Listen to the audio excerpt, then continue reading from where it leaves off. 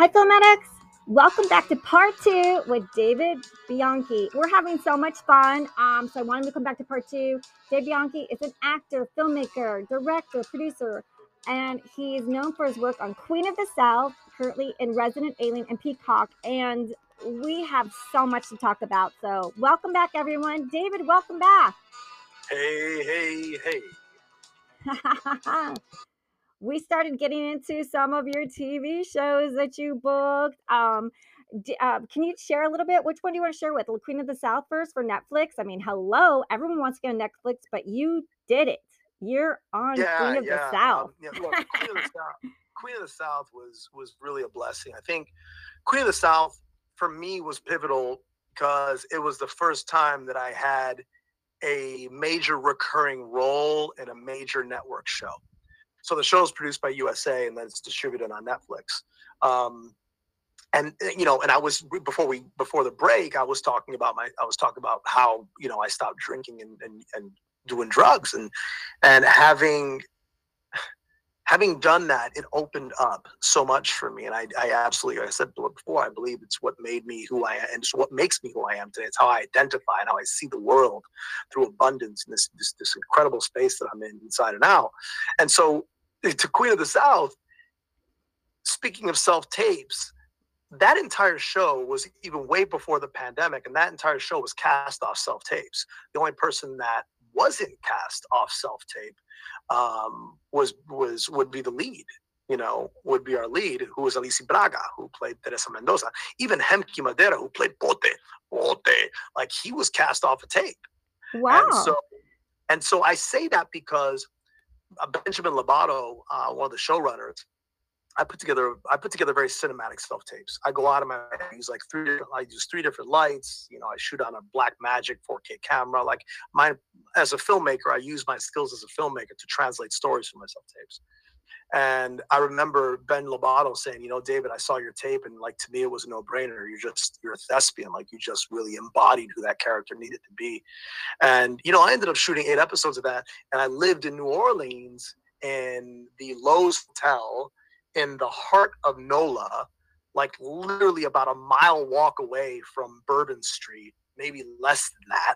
And it was going on like the peak of Mardi Gras. And here I am sober.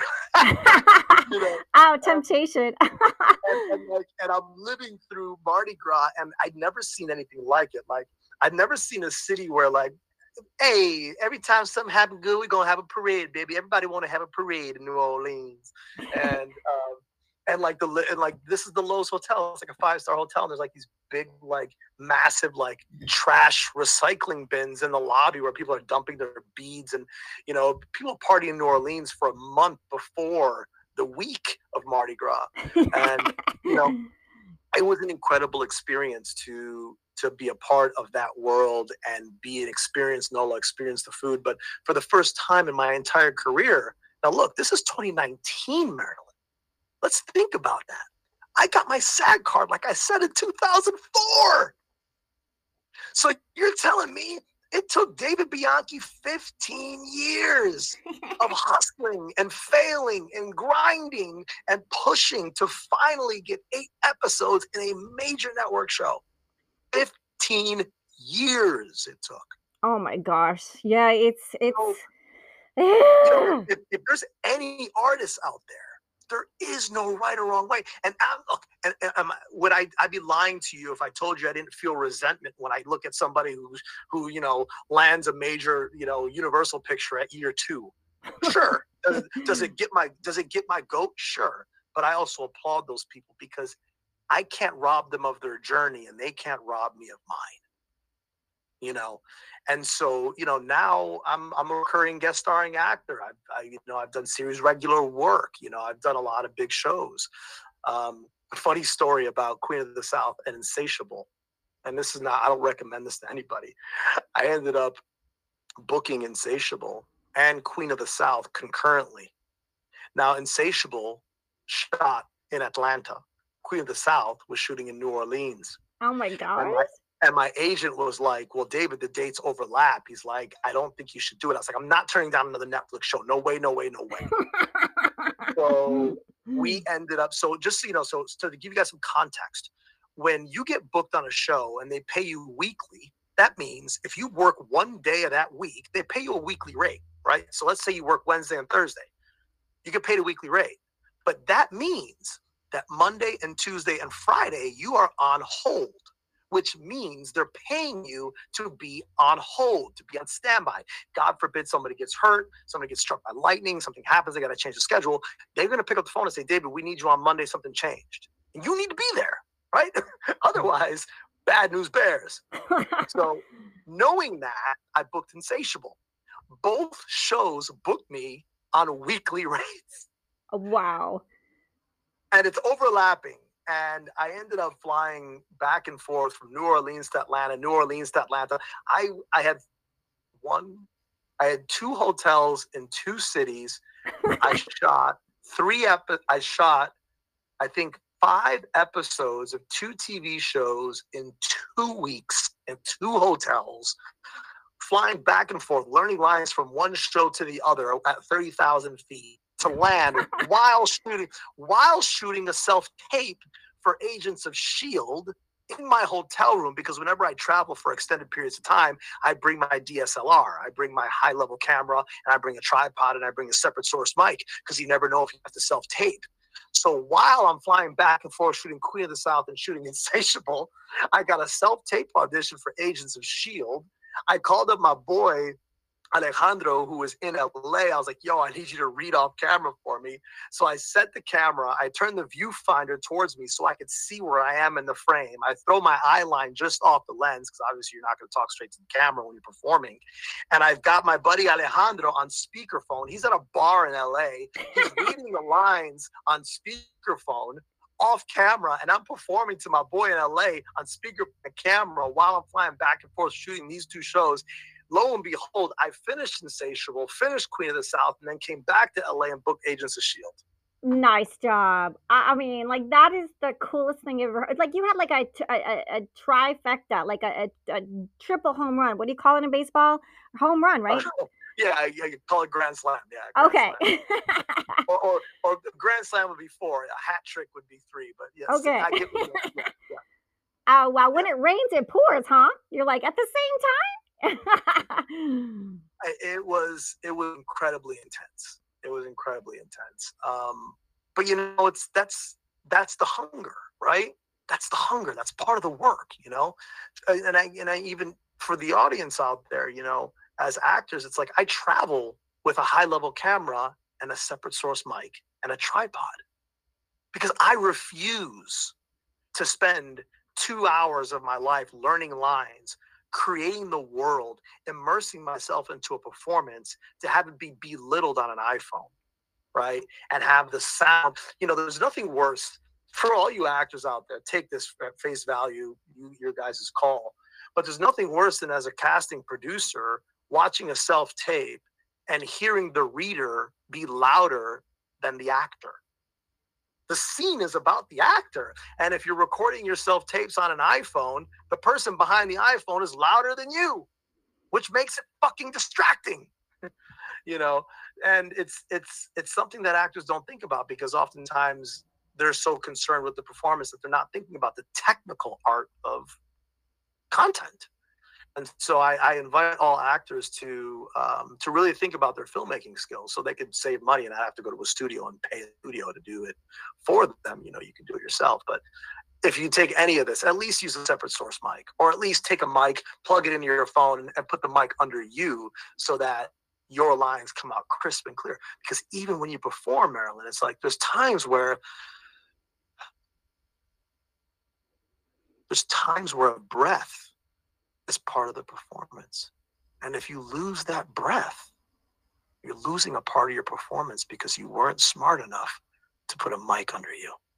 Wow, that's incredible. Like, no one's ever talked about that. You're the first person to really explain why self-tapes are so important, the way, like, you think like a film. You're really, you know, your craft. Like you said, like, self-tape is this whole technique thing that a lot of us don't know about. And like you said, like the eye line and like the audio and the sound, like, which I that was one of the things on my kids' podcast. Like one person listened to it. He's like a 14-time Emmy nominated animation producer, and he couldn't get past like the sound was just like free sound, like just it wasn't $1,400 an hour sound. So you're like, well, that's all I have. That's my budget. So I was hoping he could get past that and just go, can I see the script or the pitch deck? But he was just like so used to like that high end sound. So some of us don't think of that because we are in different budgets. Most of us are starving artists out here, which we don't Well, the want to thing be, is but that you don't need a Sennheiser. I mean, you don't. I mean, you could buy a $80 mic on Amazon, but it needs to be pointed at you, right? Or if someone is operating your phone and you're recording that, if their hands move on that phone, then you hear their fingers rubbing on your audio, on your self tape. And that's distracting. It's like, why put in the work if you're not going to really put in the work?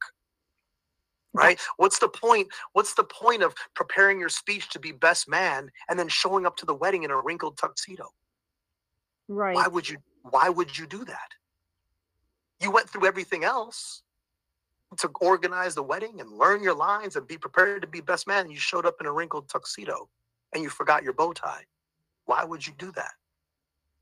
Complete the package. Yeah, those are things that sometimes we just are so in this little, like in that mode of struggling that we just can't see past certain things that look so easy to someone else to fix. We just, we get in that little thing that we get into. Sure. But Sure. but sometimes just fixing that one thing changes your whole thing. So everyone, I hope you're listening, all you writer, director, actors, producers. I hope you're listening. These are some key things that David just shared with us to just change your life with something so simple like getting that mic. Yeah. Like I shot True Story with Kevin Hart, Wesley Snipes last year. And in that tape, it's a hostage sequence. And I'm held hostage and I end up getting killed. But in that self tape, I put a light directly above me, old school hostage interrogation style. I put oil all over my arms and I sprayed myself with water. I put blood in my mouth, and I slightly put a little bit of black powder beneath my eyes to pocket them.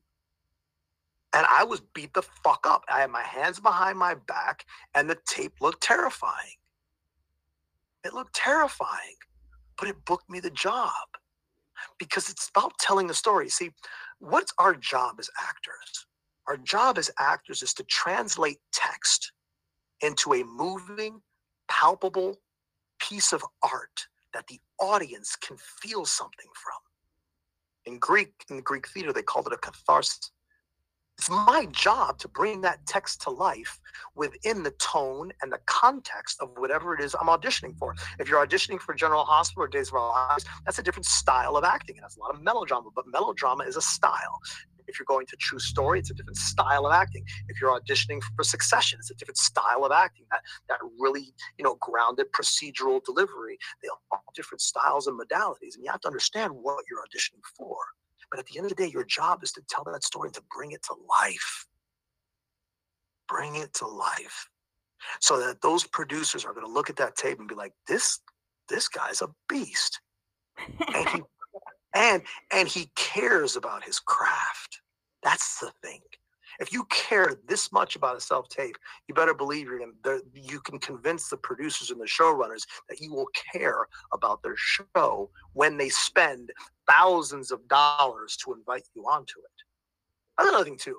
A lot of actors, man, and I was one of those actors too, really into ourselves. And, don't you know this is all about me? And like, oh, they booked me. It's my job. Well, no.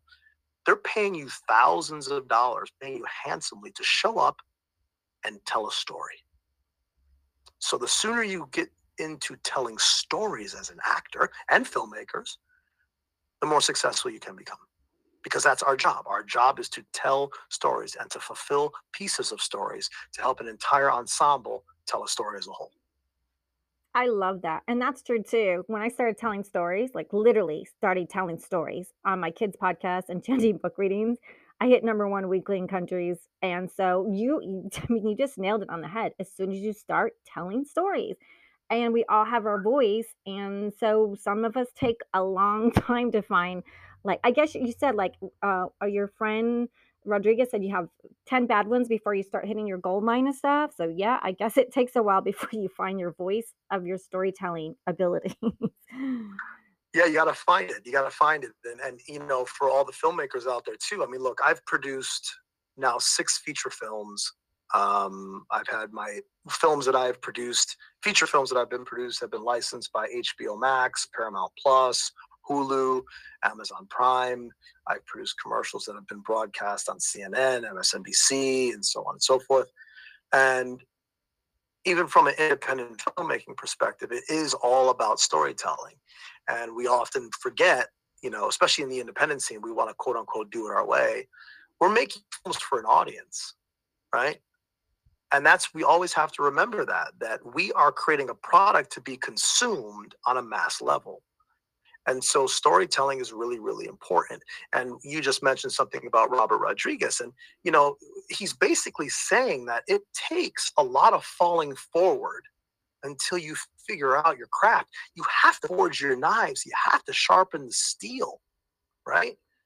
I mean, even LeBron James, even though he is physically predisposed to be one of the greatest basketball players to ever live, he still had to put in the 10,000 hours of training to learn how to handle the ball, to learn how to post up, to learn how to pass without looking in the direction of the ball pass. Like, he had to learn and build and sharpen the steel to become the best player in the world, arguably. I'm not getting into that debate. But the same thing applies, right? So I was predisposed with the skills to be a great actor, but I had to sharpen those skills. Predisposed with the ability to sort of delegate and be an entrepreneur and be a leader on set, but I had to learn how to operate a set. I had to learn to write for what I have. I had to learn that having your light properly exposed, having your sound properly modulated and recorded, having your frames beautifully structured, having performances that are visceral, having a screenplay that tells a story that is significant. These are all things that you have to get right. Just getting those things technically sound is like sea level as a filmmaker, you know? It's like, if you tell me that you own a pizza shop, my guess is that you know how to make a pizza, right? And then what gets you the pizza prizes is where do you take the basics of making pizza to the next level, right? So if you tell me you're a filmmaker, my suspicion is that you at least understand how to make something technically sound, right? Something that sounds good and looks good and feels good. And then above and beyond that, how do we make exceptional films? That's what separates the populace from the Excelsior filmmakers. The David Finches, the Quentin Tarantinos, the Tony Scotts, God rest his soul, Ridley Scott, so on and so forth. Yeah. Like, do you have a favorite director out of all of them? Like, is it one in particular that inspired you to start directing? It really, look, I am a huge Quentin Tarantino fan. I'm just blown away, not just by his journey, but by his story. He's just an absolute genius. I've had the opportunity to have a couple of conversations with him over the years, brief ones at that. And, he really is such an icon. Alfonso Cuarón is absolutely a filmmaker who is in one of the highest regards. I mean, Children of Men is probably one of the greatest films ever made. I think about Tony Scott. I'm a huge Tony Scott fan, God rest his heart. Ridley Scott is definitely up there. David Fincher is absolutely up there. There's definitely the list can go on and on in many ways. Iñárritu guy's a legend. Some of the greatest films. I still remember walking out of The Revenant and looking at my buddy Q, who I went and saw that with, who's a talented director as well, and just like looking at him and saying, "What the fuck did we just watch?" I look at these maverick filmmakers and I just sit down in awe, and I watch them move, and you see how they tell stories. Like, Children of Men, for example, probably has arguably one of the most impressive Steadicam sequences ever achieved in Hollywood history. And it can be watched. If you're a cinephile, you can watch it 50 times over and over again, and every single time see something new. And you just wonder, how the hell did Cuarón and Emmanuel Lubitsky pull that off? Yep. How did they pull that off with all that choreography, with all those set pieces, those huge set pieces, everything that could go wrong, you know? And it's just, you watch that, and then that's really the stuff that we aspire to, you know, Yep. to greatness. We aspire to greatness. Yeah, just director is such a skill. You know, that was like something that I was very interested in. And then like, but when you're doing it on an indie budget, a zero budget, you're like, oh my God. You know, I remember when I did my first track shot, it was up in Beechwood Canyon. I had like tracks and I thought, oh, you know, I thought it was like, ooh, I thought I died and gone to heaven. It was like, oh, we have a tracking shot. Oh, sure. I mean, I remember my first tracking shots were, you know, either on a skateboard or, you know, camera hanging out the window of a car. You know, it's like, but look, you know, Marilyn, I think I want to remind all the filmmakers out there that if you look at some of the greatest independent films of our time, right? Let's look at like Reservoir Dogs. Let's look at Pulp Fiction. Let's look at even you could argue Boogie Nights is an indie film. Let's look at, you know, Boys in the Hood. All these films. Go ahead, pick one. Clerks. Napoleon Dynamite. What's that? Like Clerks too, right? Just very simple location. I mean, even if you want to look at like Darren Aronofsky's early work with Pi, a very abstract and very like, you know, cryptic film. You know, even if you look at all these films that we just listed, there's one consistency with all of them. And that is that all these films are fundamentally people in rooms talking. Yeah. That's what they are. That's what they are. They are people in rooms talking. The tricky part is, how do you make people in rooms talking compelling? How do you do that? That's where the sauce is, right? It starts with the page. If it's not on the page, it's not on the stage. Doesn't matter how good the actor is. So you have to start with the story.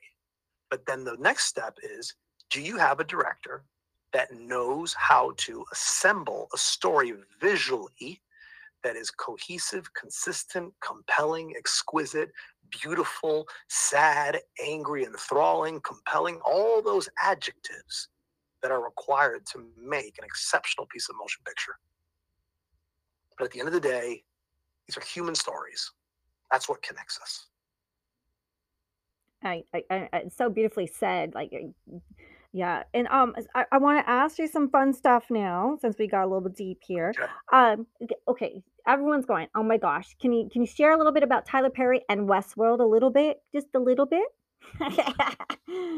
I will say this. So I had the opportunity to work with Tyler Perry during the pandemic. So I was one of the few actors that was flown out on a private jet and was in the bubble at Tyler Perry Studios. And you know, people say what they want about his content, but he is literally singular in terms of the things that he's been able to accomplish as a director, as a filmmaker, and as a studio head. He owns his intellectual property, but I'll boil it down to this. One, I went on that set, and his studio is built on a former Confederate Army base. So I slept in a brownstone that was built by slaves. And as a man of color and someone who works very hard in social consciousness, it really weighed heavily on me that I sat on the bed in the master bedroom and I could still see the charred tile that was the original tile from when it was built, way before the Emancipation Proclamation. And it occurred to me that I was sitting in the seat of the massa, and how many of my ancestors were probably whipped and lashed or burned at the foot of that fireplace, feeding wood into that hole. Even now it weighs on me heavily.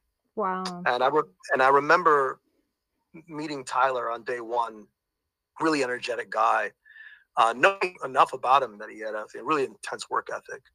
But I remember day one of us going to set. So they picked us up in this open air trolley. He rented some trolleys from New Orleans so that they would be open air.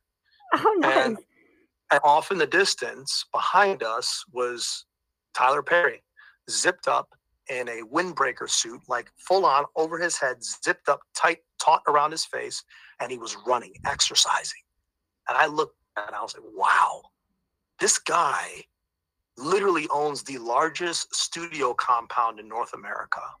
He's a mogul, and he's making time to make sure he exercises, even with everything he's got going on. This guy was shooting 110 pages a day. You get one shot, you get one take on a Tyler Perry set. There's no second takes. There's no markups. There's no lineups. There's no camera rehearsal. There's none of that. You get one shot, period. That blew me away. This is where it gets interesting. The next day, it is downpour, torrential Atlanta southern rain. I get into the trolley, come running out because I don't want to get soaked. And who's running in the downpour, torrential rain, wrapped up, zipped up, over his head in a windbreaker, in the downpour rain, running? Mr. Tyler Perry. Wow. That is what makes Mr. Perry, because he's not going to let inconvenience get in the way of his purpose. He knows I need to be healthy and fit, because if I can't make it to work, I have thousands of people that rely on me for their livelihood. True. And he knows he needs to be fit, and he will not take any excuses. Rain, I'm running. Sun, I'm running. Snow, I'm running. Like that's the stuff that Tyler Perry's made out of. That's beautiful. Thanks for thank you for sharing that. And you had beauty in there with that the sadness that, like, it's just there's so, but like you said, let's embrace some good things. There's, like, we're in the Yes. now, and we can embrace, like, things that you're doing. Now it's your chance to shine and your chance to tell beautiful stories. And right now there's a chance for all these voices, and I think that's beautiful. And so, yes, thank you for that. And want to ask you real quickly, what about Westworld? Because it's such a unique kind of thing. Did you have fun in Westworld? Did they make you do naked stuff or anything? I did. I had to ask. You knew I was going to ask. No, it's funny. I think it was last week's episode, or the episode before that, on Resident Alien. I'm like butt naked in the middle of the woods. Got my ass out and all that. Westworld was great. So I auditioned for Westworld twice, and I knew I nailed it, right? But just like, the truth is, you just don't get the call sometimes. And actors, it's got nothing to do with your performance. Sometimes you're just not the right person for the job. My job is not to book the job. My job is to book the room. That's it. I book the room and then I leave. That's my job, right? Anything outside of the room is out of my control. And if I focus on that, I'm giving too much energy to things I can't control, which means I'm taking energy away from the things I can control, which is my work ethic, which is me showing up for myself, etc. I went twice, booked the room. I knew I didn't get the call. 2 weeks after the second audition, I get a phone call.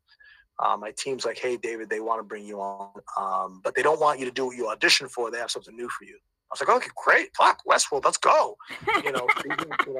Season 2, and I'm shaking like a leaf. I was just out of a breakup. I think I was like 50, 60 days sober. My body was still yearning for booze and coke and everything else I was shoving in my body. And I remember sitting there, and I got to the wardrobe, and they said, do you know what you're doing? I said, I have no idea what I'm doing. I just know that I'm in the show. And the wardrobe person said, oh, really? Wow. Well, you're doing a scene with these two actors. And I was like, who? Anthony Hopkins and Jeffrey Wright. What? Oh my gosh. And I ended up having the pleasure and the opportunity to have conversations with Sir Hopkins, and he says, just call me Tony. I just wanted to thank you for all the years and the incredible inspiration and everything that you are and what you stand for. No, don't worry about that. We're gonna have a great scene. It's gonna be lovely. It's just absolutely wonderful. And he's just really kind and very generous. And I remember right after our page rehearsal, basically a close rehearsal walkthrough with Anthony with Tony and And Wait. On that note, let's invite everyone back to part 3 because we're going to do a part 3 with David Bianchi because he's with Anthony Hopkins on Westworld after Tyler Perry. So come back for part 3.